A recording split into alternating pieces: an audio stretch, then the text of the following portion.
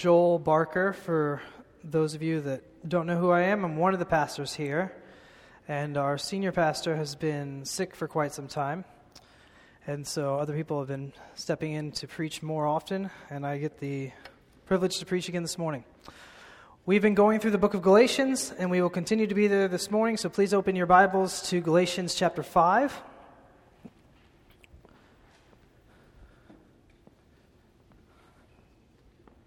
There it is.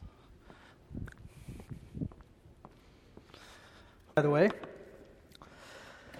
I hope you have some good resolutions in place. I've never fully known how to describe it, but I really love the new year. It's actually, it's my favorite time of the year. I love Christmas for obvious reasons. But there's also something that I really enjoy about a new year. New opportunities to try to grow in ways that you know that you're weak in. It's just a good kind of time to restart. It's good to take stock of where things are at. And the world kind of slows down at Christmas time and New Year's. And so you have a little more time to just take stock of where things are at and think about what you're doing and are you doing the things that matter and what needs to change. We may talk about that here in just a moment, but this is just a pastoral exhortation that if you haven't thought about resolutions, I would recommend you to do so. It's not a law, but I think it's helpful. But I'm mainly here to talk about Galatians 5, not give you a New Year's pep talk. So in Galatians 5, we'll begin in verse 7 this morning, and we'll read through verse 12. Paul says, "You were running well. Who hindered you from obeying the truth? This persuasion is not from him who calls you. A little leaven leavens the whole lump. I have confidence in the Lord that you will take no other view, and the one who is troubling you will bear the penalty, whoever he is. But if I, brothers, still preach circumcision, why am I still being persecuted? In that case, the offense of the cross has been removed. I wish those who unsettle you would emasculate themselves." Let's pray. Heavenly Father, I do pray that you would help us benefit from my sermon this morning and from your word this morning. I pray you'd help me be concise and clear and that my words would be in step with your word. Father, I long to be helpful to the people that I love here before me. Give them attentive ears and attitudes. Give them energy to chew and meditate on your word. And when they leave here with good work to do and encouraged in the faith. I ask you to give this to us this morning in Jesus' name. Amen. Okay, so remember, just to catch us everybody up, Paul used to be with the Galatians. He taught the Galatians the gospel. Paul left, and he heard that the Galatians had been duped by false teachers regarding the faith. And we're going back to considering circumcision and the works of the law. And so the whole point of the letter is that he's refuted the false teachers and their false doctrines. And he's been teaching them over these last few chapters. And then in chapter 5, he begins to put it together and he turns the corner. And he says at the beginning of chapter 5, he says, it's for freedom that you've been set free. You're actually supposed to be free, Paul. He wants you to know that. But if you accept circumcision as a requirement, then Christ is of no advantage to you. And you actually have to obey the whole law. You will not be free. And he's made that clear previously. And then he speaks very plainly and straightforwardly to the people that he loves. And he says, you were running well. You were doing a good job. When I was there with you, you were actually running well. You were obeying the truth. But now you've been misled by men who have been teaching you false doctrines, and now you're not running so well. But you were running well. And I think that first part of the verse can actually be an encouragement to you, because it means you too can and have run well. That is true of you. See, we often say sanctification, growing in godliness, is a slow process. And it definitely is slower than any of us would ever like. It often does not feel like a run, it feels like a crawl. But if you keep the gospel pure, and you walk in the Spirit, like we'll be reminded about and learn about in chapter 6, you have nothing to worry about.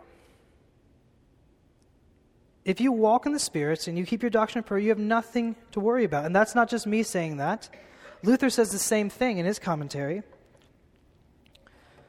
The growing process may seem slow to us, but God judges differently.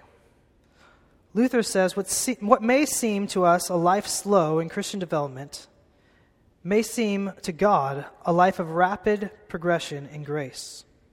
And here's what I and Luther want to encourage you with as we begin this passage. I want you to think about where God has taken you over the last decade in this church. For many of you, you've been here that long, some of you shorter. But all of you are massively different than you were over a decade ago. I know most everyone's story in this room to varying degrees, but each of you has run well. It may have seemed like a slow crawl these last 10 to 12 years in this church, but look where we're at today. A lot of that is thanks to God working through Pastor Josh in many of our lives, but it's not just him. It's come from small groups, from prayer meetings and lunches and dinners and worship on Sunday, book studies, living life together, youth group, conflict, college ministry, children's ministry, memorizing scripture, reading your Bible. God has used multitudes of means to help you grow in grace, and it can sure feel like a crawl, but then when you step back and look at how much God has taught us in 10 years, it's pretty incredible. To think about what we were 10 years ago and to think about all the things that God has matured us in the last 10 years is pretty incredible. Think of the truths that you've learned that we could have never handled as a church. Think about how our trust in the sovereignty of God has grown. Think of the maturity in your own life. In so many ways, you used to require milk, and now you can actually have some real meat. You listening and learning about baptism and not having a single person in our church leave over that discussion is a testament to God's power to protect the unity of our church, but it's also a testament to God's work in you to mature you and to love truth. What other church do you know of who can have their senior pastor, their best preacher, be sick and out of the pulpit for this long and not see a large portion of the church leave? But it's because you've grown and you've matured and you love the church more than just one man. You love truth, and you've committed yourself to God's bride. You've run a good race. How many churches can say a single thing about homosexuality or abortion without people throwing a fit? But you love God's truth even when it's hard to swallow. That wasn't the case 8, 9 years ago.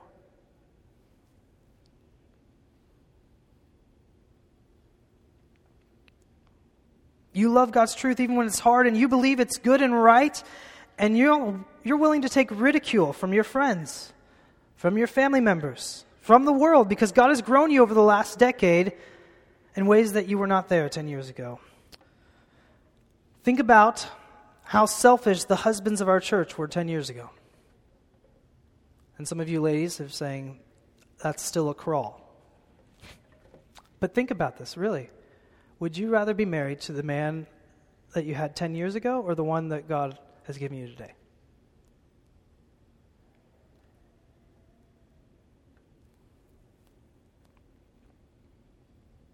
So praise God.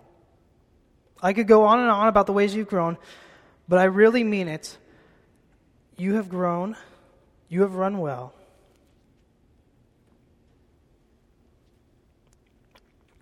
So be encouraged. It's been a crawl in some sense, but when you think about how far our church has come and what we've been through together and the conflict, you may feel like your sanctification, growth, and godliness has been short and slow, but Paul and I would say you're running well.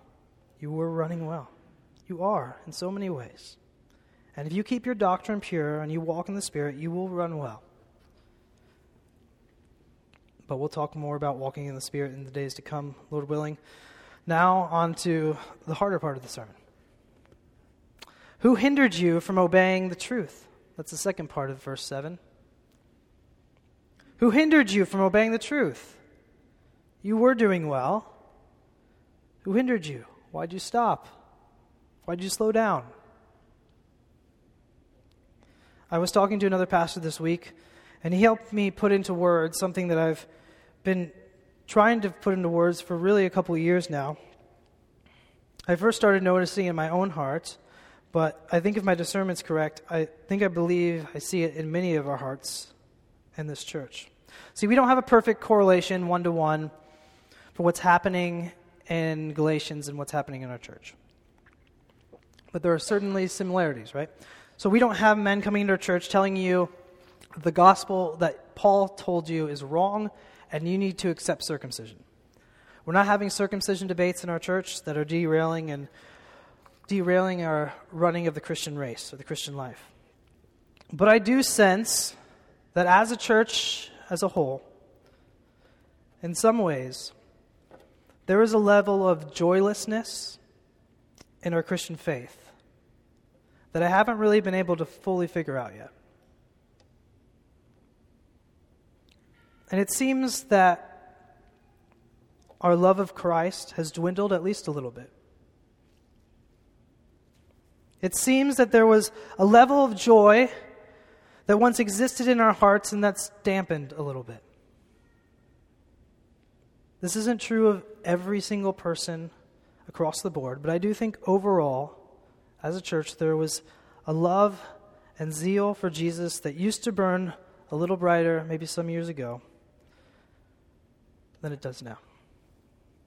And see, this is hard for me to say because I feel the danger kind of on multiple sides to say this, because in one sense, I know many of you are going through really difficult times and trials. And so this is not me saying, don't hear me saying when I say there's a level of joylessness that's maybe damn. I'm not saying, why can't you just smile a little more through your trials? Why can't you just trust God a little more while you suffer? Do a better job of counting it all joy when you face trials of various kinds. Actually, in some ways, I think the most joyful people in our church, some of them are the ones going through the hardest things right now. But I'm hoping that the Holy Spirit will help those who this is true of to be able to honestly see their hearts and say, yes, my love for Jesus, my joy in the Christian life has dwindled. At least a little bit. And I'm not saying that those who this is true of means that your life is an absolute train wreck. And everything's going awful. And there's no thankfulness that in your heart for God at all. Your life, your marriage is a wreck. Everything's going bad. That's not what I'm saying either.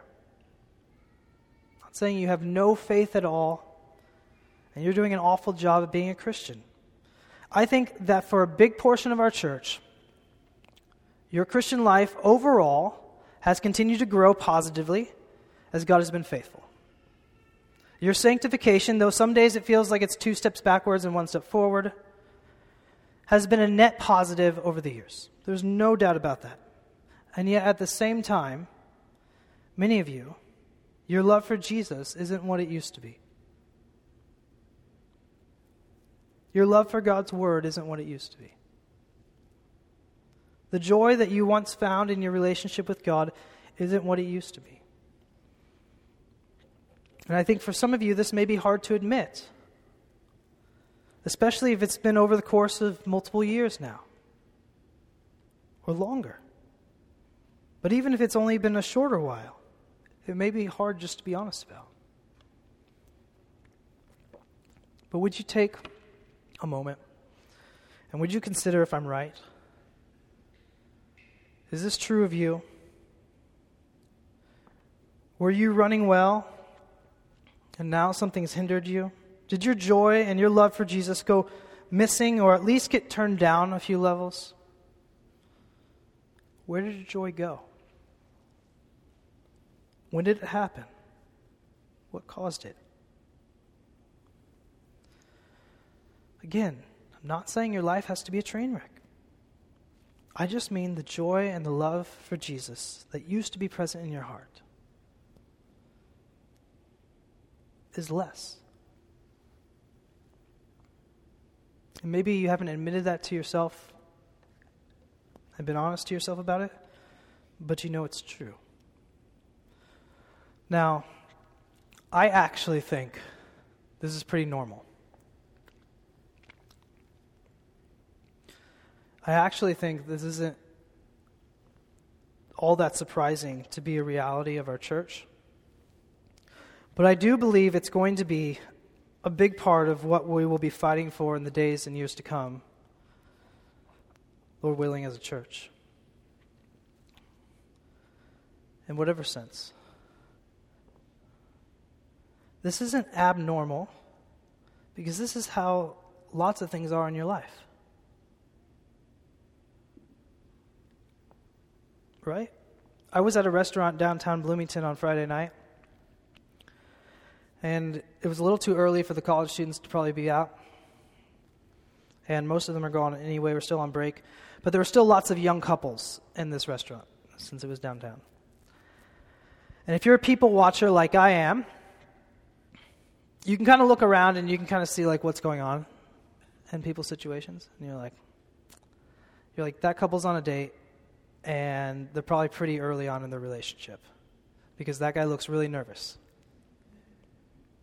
Or they look like they're both really uncomfortable. Or you see another couple and they look more comfortable. You're like, yeah, they've probably been together for a while longer. But my point is, lots of young couples there. And for the most part, what I noticed among their relationships, there's a lot of joy. Lots of smiles, lots of laughter.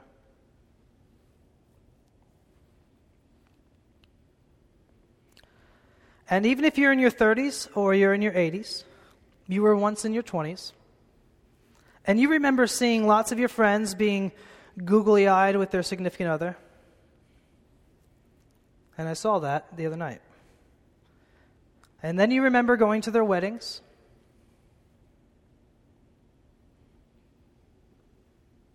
And then sadly, as you've gotten older, you've seen some of those same friends who were once googly-eyed and laughing at their wedding file for divorce. Or maybe you know some friends or family who used to seem like they were in love and now have really tough marriages. Or maybe a step from that, maybe the marriage is still there, but they just don't really seem to enjoy each other as much anymore. Or maybe it's just colder than it used to be. They don't hate each other, but the love it's a little colder now. See, unfortunately, this is more normal than we would like it to be. Certainly more normal than it should be. A marriage should be the display of the relationship between Christ and the church. And Christ loves the church, and Christ died for the church, and Christ gave everything up because he loves her. She is his treasure, and the church treasures Christ and lives to serve him. And this is how a marriage should look and what it should picture. But because of sin, it always falls short, and sometimes in some really significant hard ways.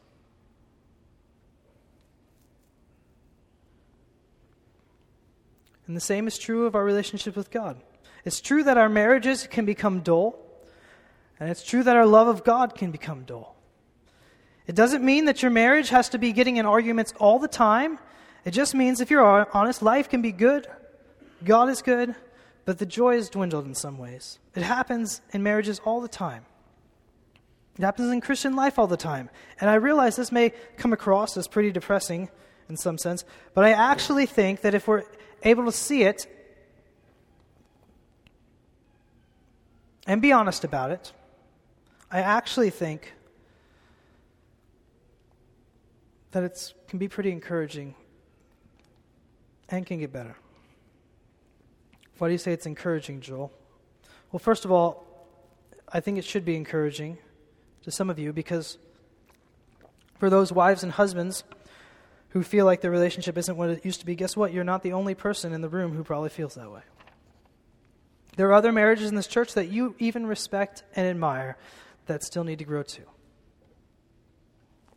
You're not alone. And two, if you're honest about the reality of where things are at, whether in your marriage or in your relationship with God, you can actually start to address it and improve it. That's if you don't pretend that everything's fine. If you pretend everything's fine and you don't want to deal with the problem, or you don't want anybody to know, well, then there's little hope. But if you're actually honest, you can see it improved. You can actually work on it and see the relationship get better and healthier. I'm not talking about like you'll have butterflies again in the room when like that person walks in the room. Now, the fact that you don't get butterflies is actually sweet because you feel so comfortable with the person. Okay? That's not what I'm talking about. But there can be real increasing joy in your marriage. It can continue to go up. Things can actually get better if you're honest about where things are at and you're not too proud to ask your pastors or elders or small group leader or somebody for help. But the point isn't to give marriage advice, though it's true of marriages.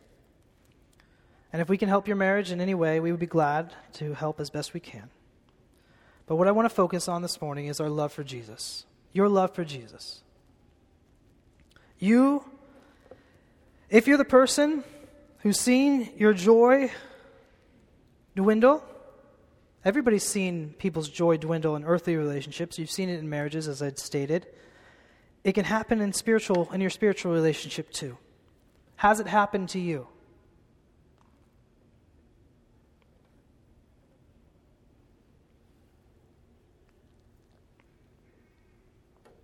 I also think it's normal, not just because you see it around in earthly relationships, but old saints have talked about this reality too. This pastor I was talking to this week, he was telling me how this past year, he's just been very sad. And he's one of the godliest people I know.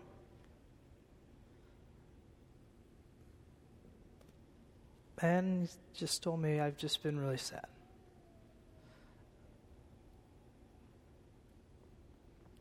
And God's actually helped him in significant ways over the last couple months, but godly people get sad. Godly people have hard years. And this year he was reading Spiritual Depression by Martin Lloyd-Jones, which is actually just a compilation of sermons that he preached on this topic. And Lloyd-Jones talks about how he is seeing joylessness in his congregation. And he was seeing second-generation Christians kind of not have the same joy that first-generation Christians had. So he had lots of people in his church who were pulled out of the world, kind of first-generation Christians in their families. He said there was a lot of joy. They'd been pulled from the world. And then he said there was a lot of second-generation Christians in his church. And their joy seemed to be lacking. And he was trying to understand this. But he was noticing this as a pastor. And here's what I want to exhort you, especially if this is true of you, and your joy is dwindled, and especially if you have children in your home. You do not want to see your children, you do not want to let your children see a joyless Christianity for a long, extended period of time.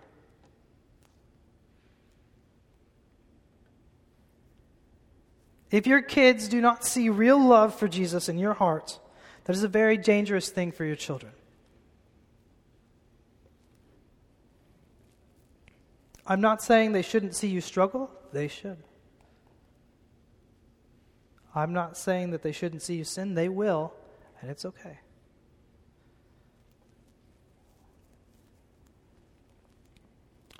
Many of you have lots of kids, and you do not want to see your kids grow up in a big family with a joyless marriage where mom and dad aren't really in love and they're just doing their duties as Christian parents, but there's no joy to it.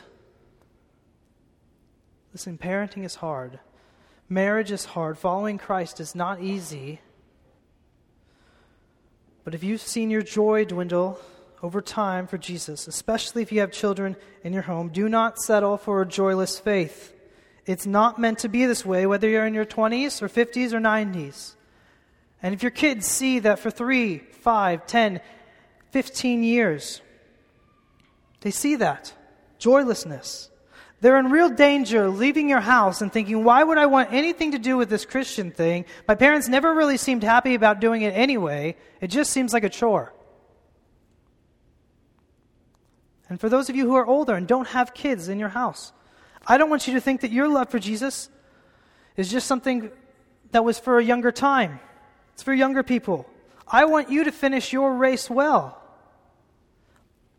I want your love for Jesus to be as sweet as ever. I want for myself and for you to come to the end of our time here and say, I love Jesus so much. He's been so good to me, and I can't wait to be with him.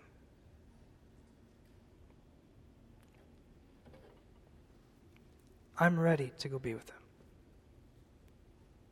Is that you? Would you say that?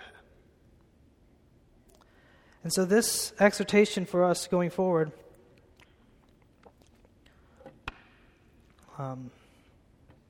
is that we need to figure this out as a church together. This isn't a sermon that's going to fix everything. In some ways, it's just like a doctor kind of saying, here's what our sickness is. Maybe giving some ideas of how to help it, combat it, but for the most part, it's not something that's going to get fixed just in a Sunday sermon. Some of you men are going to be reading J.C. Ryle's Holiness, and in that book there's a chapter on fighting, where he talks about 1 Timothy 6:12. That's where Paul says, fight the good fight of faith. See, I don't really have all the answers. I've just recently been able to put into words what I think I've been seeing in our church, but I know that this Christian life is a fight, and there is no way around it. Ryle says this warfare is a thing of which many know nothing. And I think that's part of the problem of why there's so much joyless Christianity. Because Paul says, Timothy, fight the good fight of faith. He says, take hold of eternal life. Right before that, he says, pursue righteousness, pursue godliness, pursue faith, pursue love, steadfastness, and gentleness. Pursue these things. Don't just sit around and wait for them to come. It's not going to happen that way. You have to fight for it. You have to pursue it. Paul says you need to take hold of it. And it's going to be war. Men, if you do not lead this charge in your family, it's going to be very hard for your family to overcome that. Women, these are doubtless truths for you. But husband, if you are not fighting for these things the most in your family, it's going to be very difficult for your wife and kids. And see, Satan is your biggest enemy in all this. Paul continues. In verse 8, he says, this persuasion is not from him who calls you. The devil loves to accuse you. Luther says, Satan knows how to enlarge the smallest sin into a mountain until we think we have committed the worst crime ever committed on earth. Some of you don't have joy in Christ because you don't trust Christ to actually forgive you of your sins. And Esteban and I have been pleading with you for months in various ways to believe the good news of the gospel, That it is really for freedom that Christ has set you free. Freedom from your sins, freedom from the power of sin, freedom from a guilty conscience, actual real freedom. You are free. Your sins have zero hold on you. They used to be a barrier that kept you from God.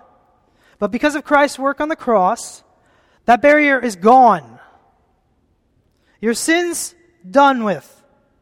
You've been given keys now that you can walk right in, approach the throne of God, call out to Him, and be given grace and mercy in the time of need. You've been told that God understands what it's like to be tempted. He has sympathy for you. God actually likes you. He actually enjoys you. He actually loves you and wants to be with you. But Satan loves to take your sins and make you feel like you could never be forgiven, never be good enough. They'll say, yes, Jesus is meek. Yes, He's kind. He's merciful. But He's only that way to those who are good people. People who actually obey and are holy. Satan says, you're a sinner.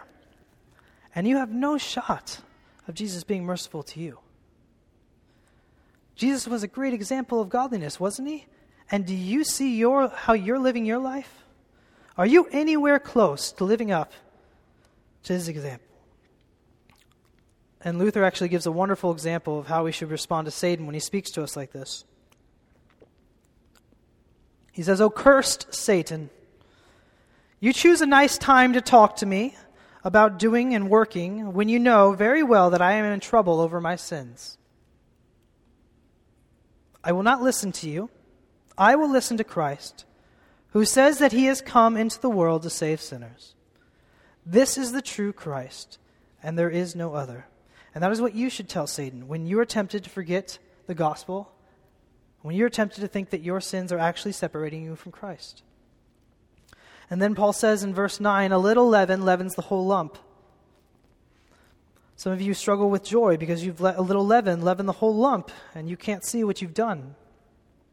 The obvious examples are what you allow your eyes and ears to see and hear. We talked in youth group this week about Psalm 1 and how the blessed man doesn't walk in the counsel of the wicked. We talked about how the world is constantly trying to counsel you, and you have to constantly be on guard against the counsel of the wicked. See, one of the hard parts about the Christian life is that there's no coasting. You don't get to coast. Man likes to coast. Get a comfortable salary, a nice house, some security, and just coast. Take it easy.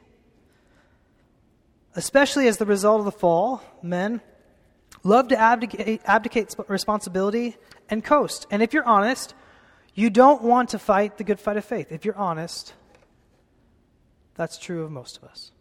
It's true of most of you. Taking hold of eternal life seems like it's a lot of work. Pursuing righteousness and godliness and faith and love and steadfastness and gentleness, I think I've got enough of it. I'll probably be all right. You'd rather not. But see, Satan doesn't coast. The world does not coast. They're out for blood. Satan wants to destroy you. The world would love nothing better than to see your family burn. But they're not stupid. Just like the people teaching the Galatians heresy weren't stupid either. They probably seemed like pretty wonderful people, respectable, really going after godliness, really wanting to really know about God. A little leaven leavens the whole lump. Satan isn't stupid. The world isn't stupid. They're not coming to you and telling you, I just want to announce to you today that Christianity is fake and it's dumb and you should follow me instead.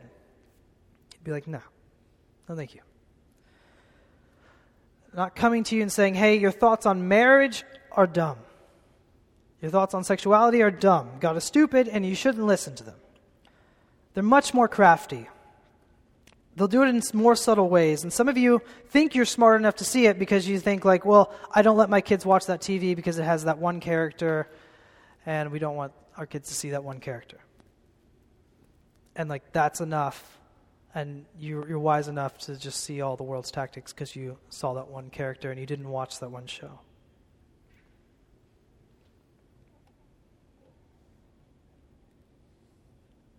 The world is fighting a war against you and your family.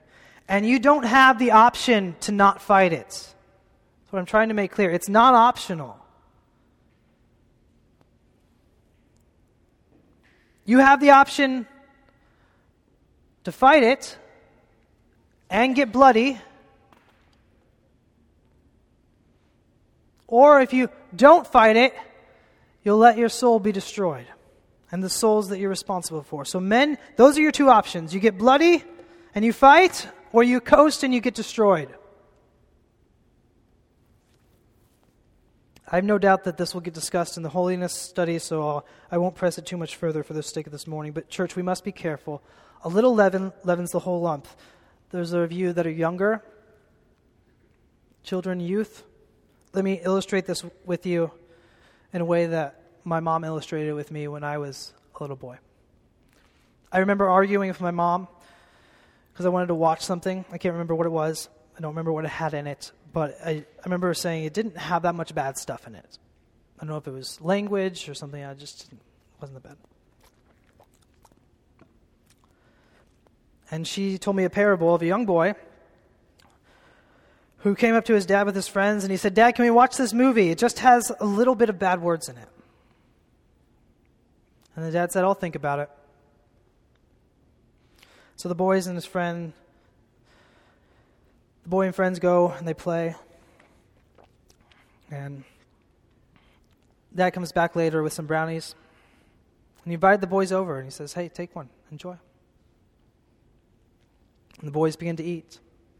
And the dad says, "I hope you're enjoying the brownies. They're my special brownies." The boys say, "What makes them so special?" He said, "Well, they just have a little bit of dog poop in them. Just a little bit of dog poop." Would you eat those brownies, Samuel? No, I don't think so. So children, youth, if your parents tell you not to watch something, if they tell you not to wear something, if they tell you not to read something, don't make them out to be the bad guys.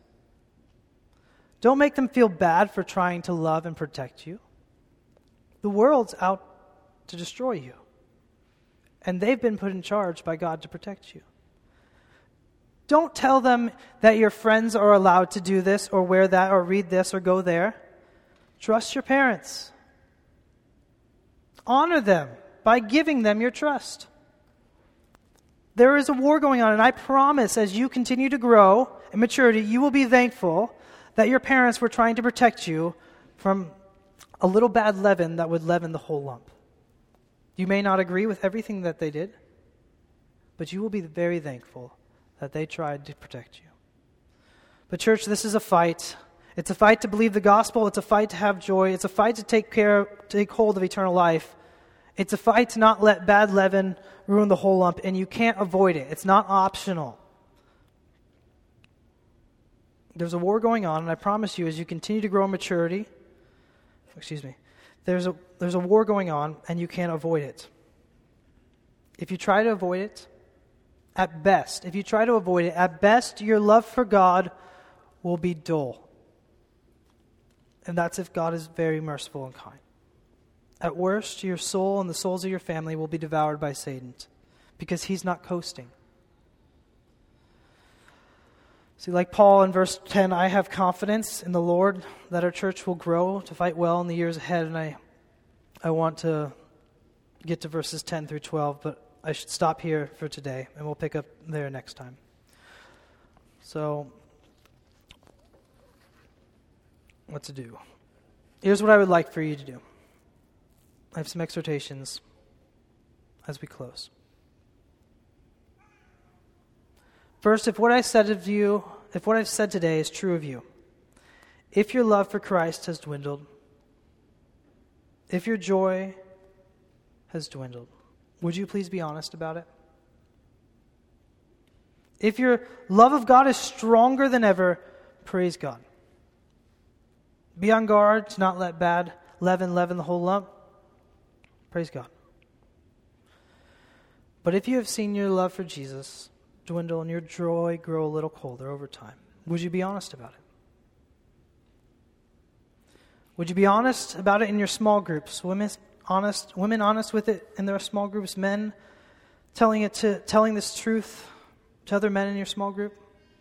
Your pastors would love to know this too, because we'd love to pray for you.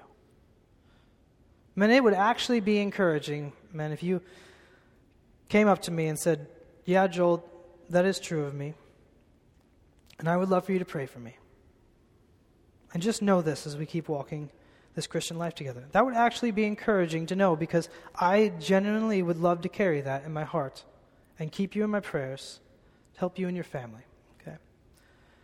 Because I think this is going to play an important role in the days ahead for our church. Like I said, it doesn't mean that your life is falling apart. But is your love for Jesus missing? Your love for His Word missing? If your love for God's Word has dwindled or died down, be honest about it. And I'd encourage you to make a resolution, a New Year's resolution, to try to read God's Word more. New Year is a great time to do that. Who cares if you're starting a week late? Church, I believe this is a big fight that we have before us in the days ahead. I want to see our church be full of families that love Jesus and parents who love Jesus, and their kids to see that their parents truly love Jesus and love one another, and have that be contagious in our families. I don't want to see cold parents bring their kids to church for 18 years with cold hearts. And I fear what that would mean for the next generation in our church. If we don't fight this fight and really work hard to take hold of eternal life. It's going to be a lot of work, but God will help us. He really wants this for you. So, I want you to be prepared in your heart. It will be a hard fight. It's going to take a lot of work. It'll be bloody. It'll take some sweat. The Christian life isn't coasting. It's hard work. And it starts by being confident in the gospel, knowing that God is pleased with you, that He loves you and actually enjoys you, even though you have many sins. And if you're not confident of that, then nothing else matters. So let's stand and let's sing before the throne of God above and thank God that we've been forgiven of our sins.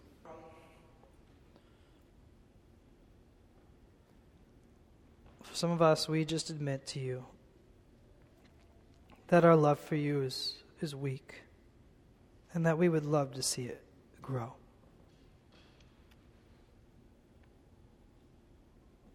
Father, for some of us, our love for your word has dwindled over the last couple years. But we don't want it to be so. Father, we remember the sweet times that we've had with you. And we long for you to restore that. We long for you to help us to fight our flesh, to take hold of eternal life, pursuing these things, whatever that means, God. We need strength. We would like to coast. Forgive us for wanting to coast. Forgive us for the selfishness of just wanting to have a comfortable time and finish our days. Father, help us trust that our sins are forgiven. Help us be wise to not let leaven ruin lumps, or make lumps and ruin our spiritual life.